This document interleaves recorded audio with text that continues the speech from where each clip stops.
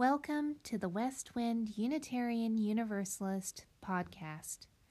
Join us in creating compassionate community.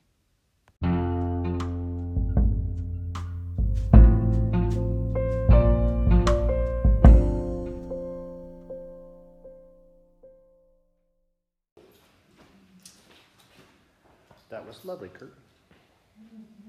Okay. So my sermon title today is Take a Knee,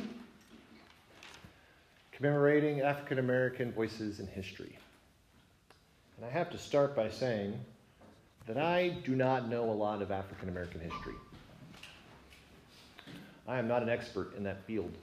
I've read what I've been asked to read in classes and gone through school, and I've studied and researched what I've been told, but does that make sense? I haven't actively spent a lot of time in my personal life going out of my way to look into that specific subject and topic of history in that way. Because of that, I am not an expert in this conversation. I struggled figuring out what to make a title of this because this is the beginning of Black History Month. I would like to learn more about the contribution of blacks in our society over our history and over our time. But I don't want to pander, and I don't want to look like this is the only time I think about it, because it's not. And so it took a minute. I went with Take a Knee, not because I'm really good at football metaphors, but because of the work that Colin Kaepernick did and his efforts to show his displeasure with the way that African Americans were being treated in the United States. I kind of agree with him. And I think that the platform that he had as a means to voice his opinion was a good platform. And I think the way that he did it, kneeling, was a good way to do it. I mean, I'm not a prayer guy, but I know a lot of people who kneel in prayer.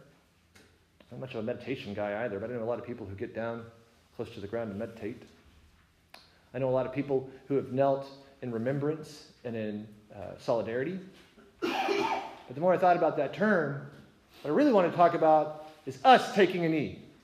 We need to huddle in. It's time for us to talk. Have a conversation about a little bit about our UU roots and the history of African Americans in our particular organization. The quote, I have two quotes from Kaepernick. I'm going to start with one and finish with the other. This stand wasn't because I feel like I'm being put down in any kind of way. This is because I'm seeing things happen to people that don't have a voice, people that don't have a platform to talk and have their voices heard and affect change. So I'm in the position where I can do that, and I'm going to do that for people who can't. I see us in this room in a very similar situation as Kaepernick. Many of us are not persecuted in the way that our fellow African Americans are in society. Because of our privilege, we have the ability to make a statement without fear of the same kind of repercussions. Don't get me wrong, there are many people who would say that Kaepernick didn't get recalled to play football because of his stance. But then he got a multi-million-dollar contract with Nike to just say exactly what he wanted to say and how he felt about stuff. So I can't say that it didn't work out well for him. What I would say is that his privilege gave him an opportunity to make a statement that started a national conversation. Our privilege gives us the same opportunity to make a statement. When we take a knee in solidarity, when we participate with our black leaders within our community, our solidarity is shown by our willingness to stand up or to take a knee, to march, to not so much put our voice in, but to support the voices of the black leadership within our community. That said, I didn't really know we had specifically a black leadership within the Unitarian Universalist Association. And technically we don't. What we do have is an organization that started in 2015 called BLUU, Black Lives Unitarian Universalist. And their mission is specifically to cater to the spiritual and social needs of black people within the UU community. It is sponsored for and paid for, their funding comes through the UUA, but it is not the UUA. It is a separate entity that creates a spiritual space for black Unitarian Universalists to have conversations, to feel safe. And the reason it was necessary, apparently, is if you read the survey, I'll give you links to a lot of these different articles that I read online. If you read the survey basically says that there are a lot more African Americans participating within our community than we recognize. But they are dispersed amongst community members, just like theoretically any individual faith within our community is dispersed, right? Everybody in this room doesn't believe the same thing and doesn't have the same background.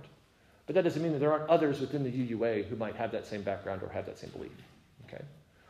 Unfortunately, people that participated within the UUA that were African American repeatedly found as if they were isolated within their mostly white communities. And so what the BLUU did was they created a space that they could come together, mostly online, mostly through Facebook, but also through meetings in real time, in real places. And they could have conversations about their spiritual needs, their needs to find more music that spoke to them, hear more Black words from the pulpit, have more readings within our Singing the Living tradition that spoke with Black voices. Prior to Singing the Living tradition, which came out in the early 1990s, I think it's 93. Am I wrong? Mary Frances, give me crazy looks. Was it the 80s? Okay, I'm sorry. The dates, there's a lot of dates going on, and I'm sorry if I confused it. Look in the book, right? Prior to that, there were 2 Black hymnals and 1 Latino hymn within our lexicon. Now we have a wide variety of voices.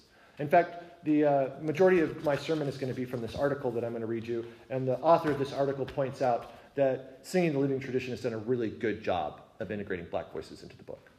Okay. All that said, the Black Lives of Unitarian Universalism, BLUU, is, well, it's not for anybody in this room. None of us are African American.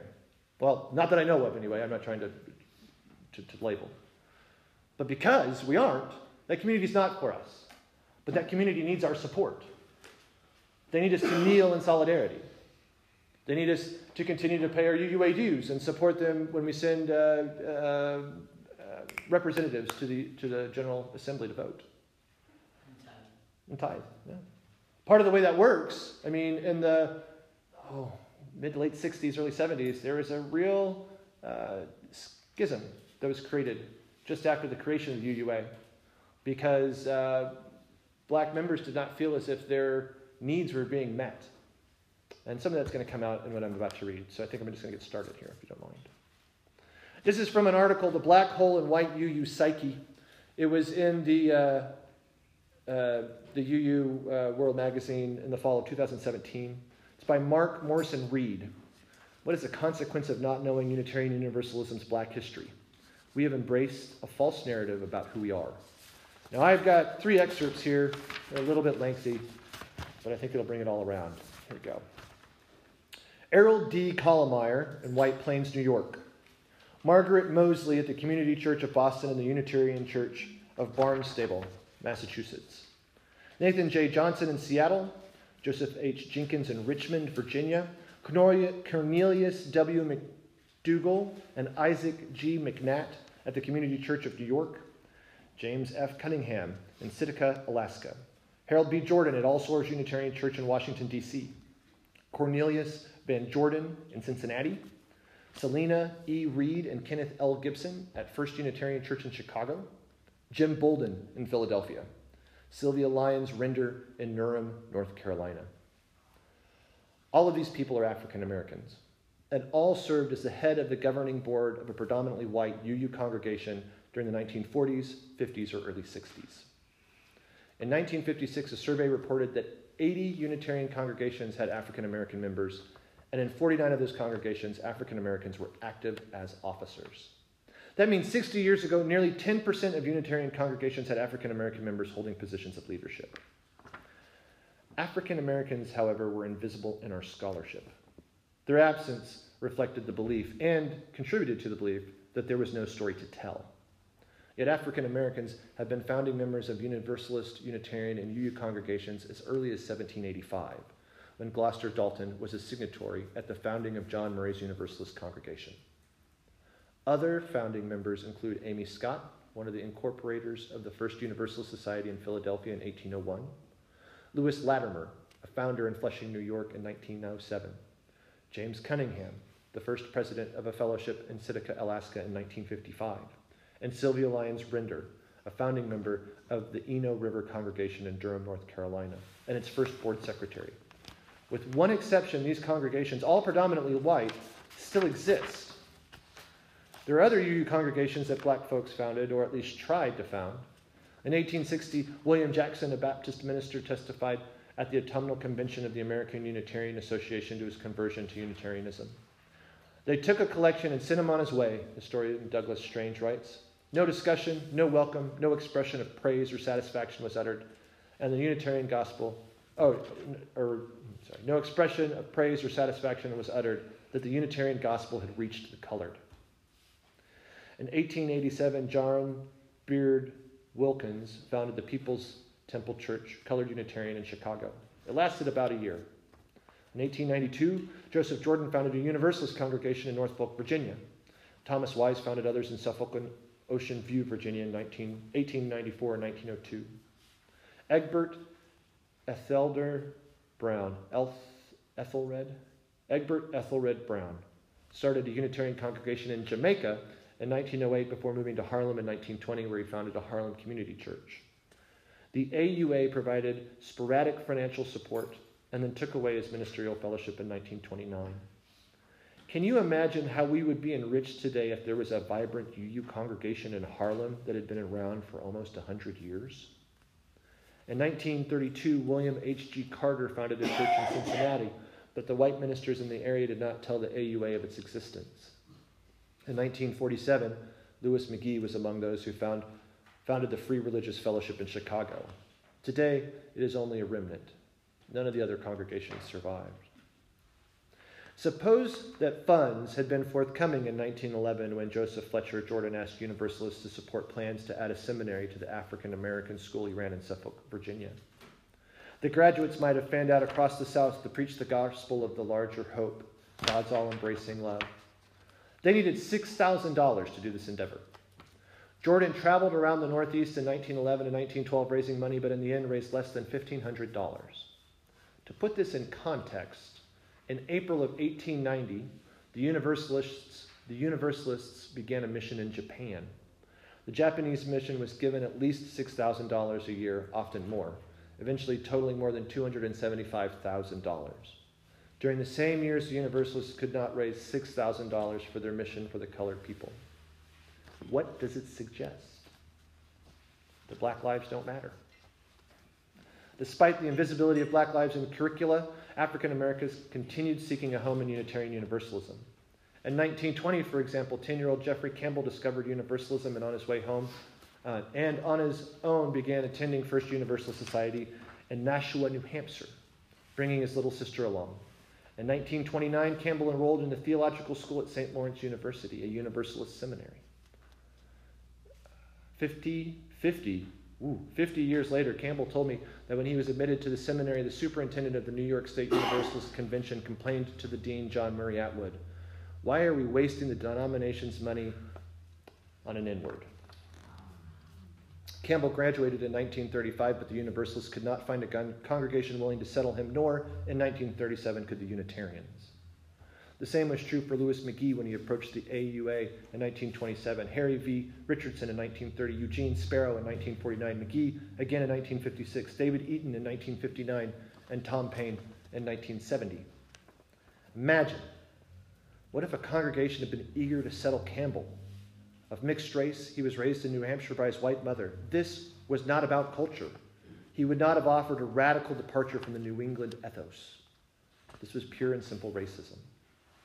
The fact is this: the person who controlled Universalism's journal, The Christian Leader, for 22 years was an out-and-out racist.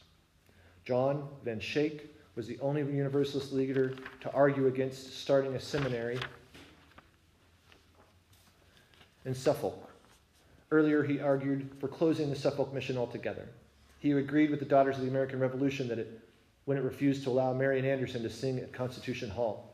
When he became the editor of The Leader, articles about the Universalist mission to the colored people disappeared from the front page. And he said Jeff Campbell was betraying his race and should go elsewhere if he wished to be a minister. Are you confused? This faith that you love has said over and over, sometimes in words, but more often in deed, that black lives don't matter. Consider ministry. There were no African American UU ministers in 1929. Joseph F. Jordan had died, and Ethelred Brown's fellowship had been withdrawn.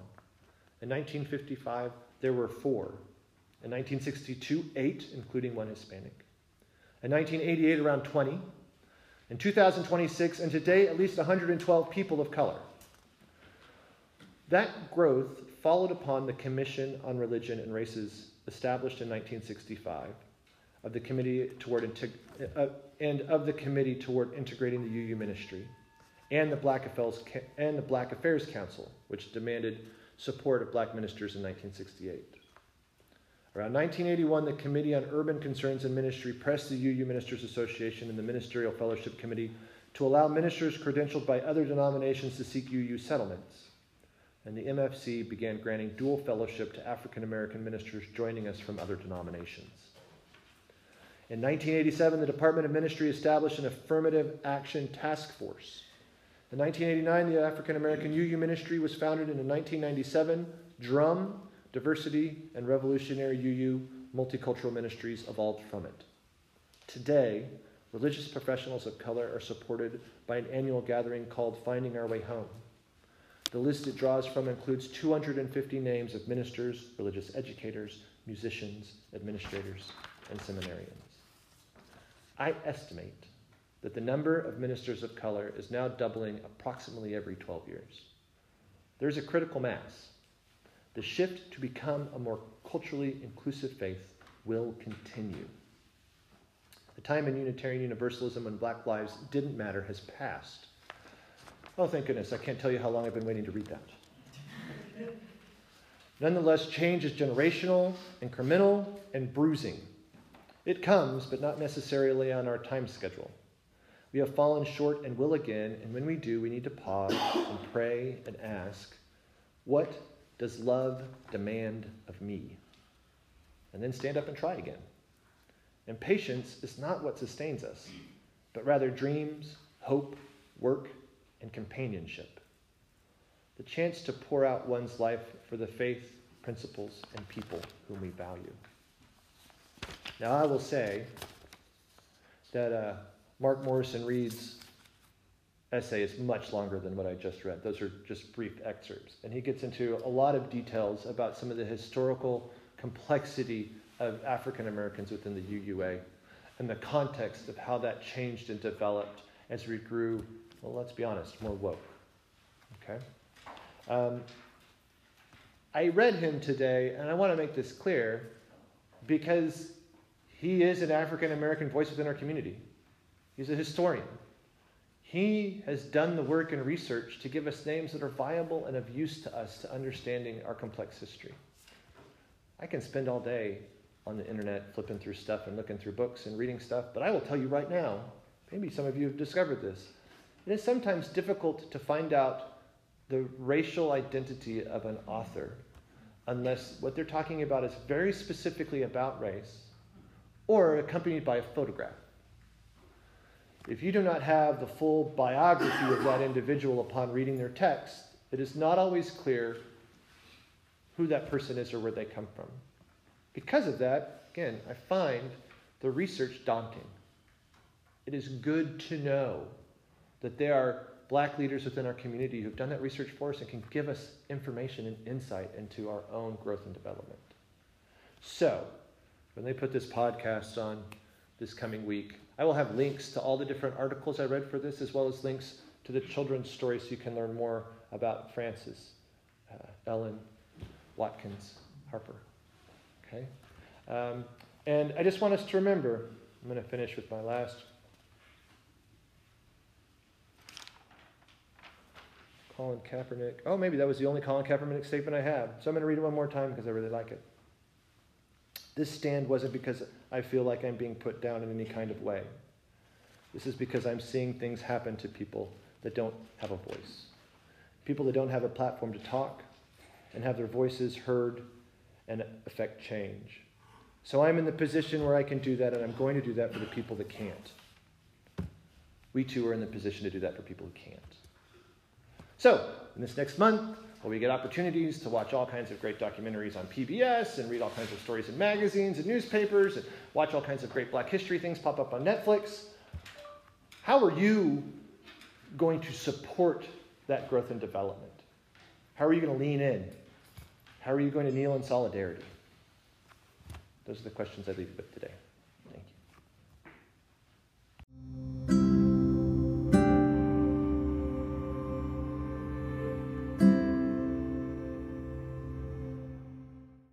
Thanks for listening. To learn more about Unitarian Universalism and to connect with us, please visit www.westwinduuc.org or find us on Facebook at Westwind Unitarian Universalist Congregation.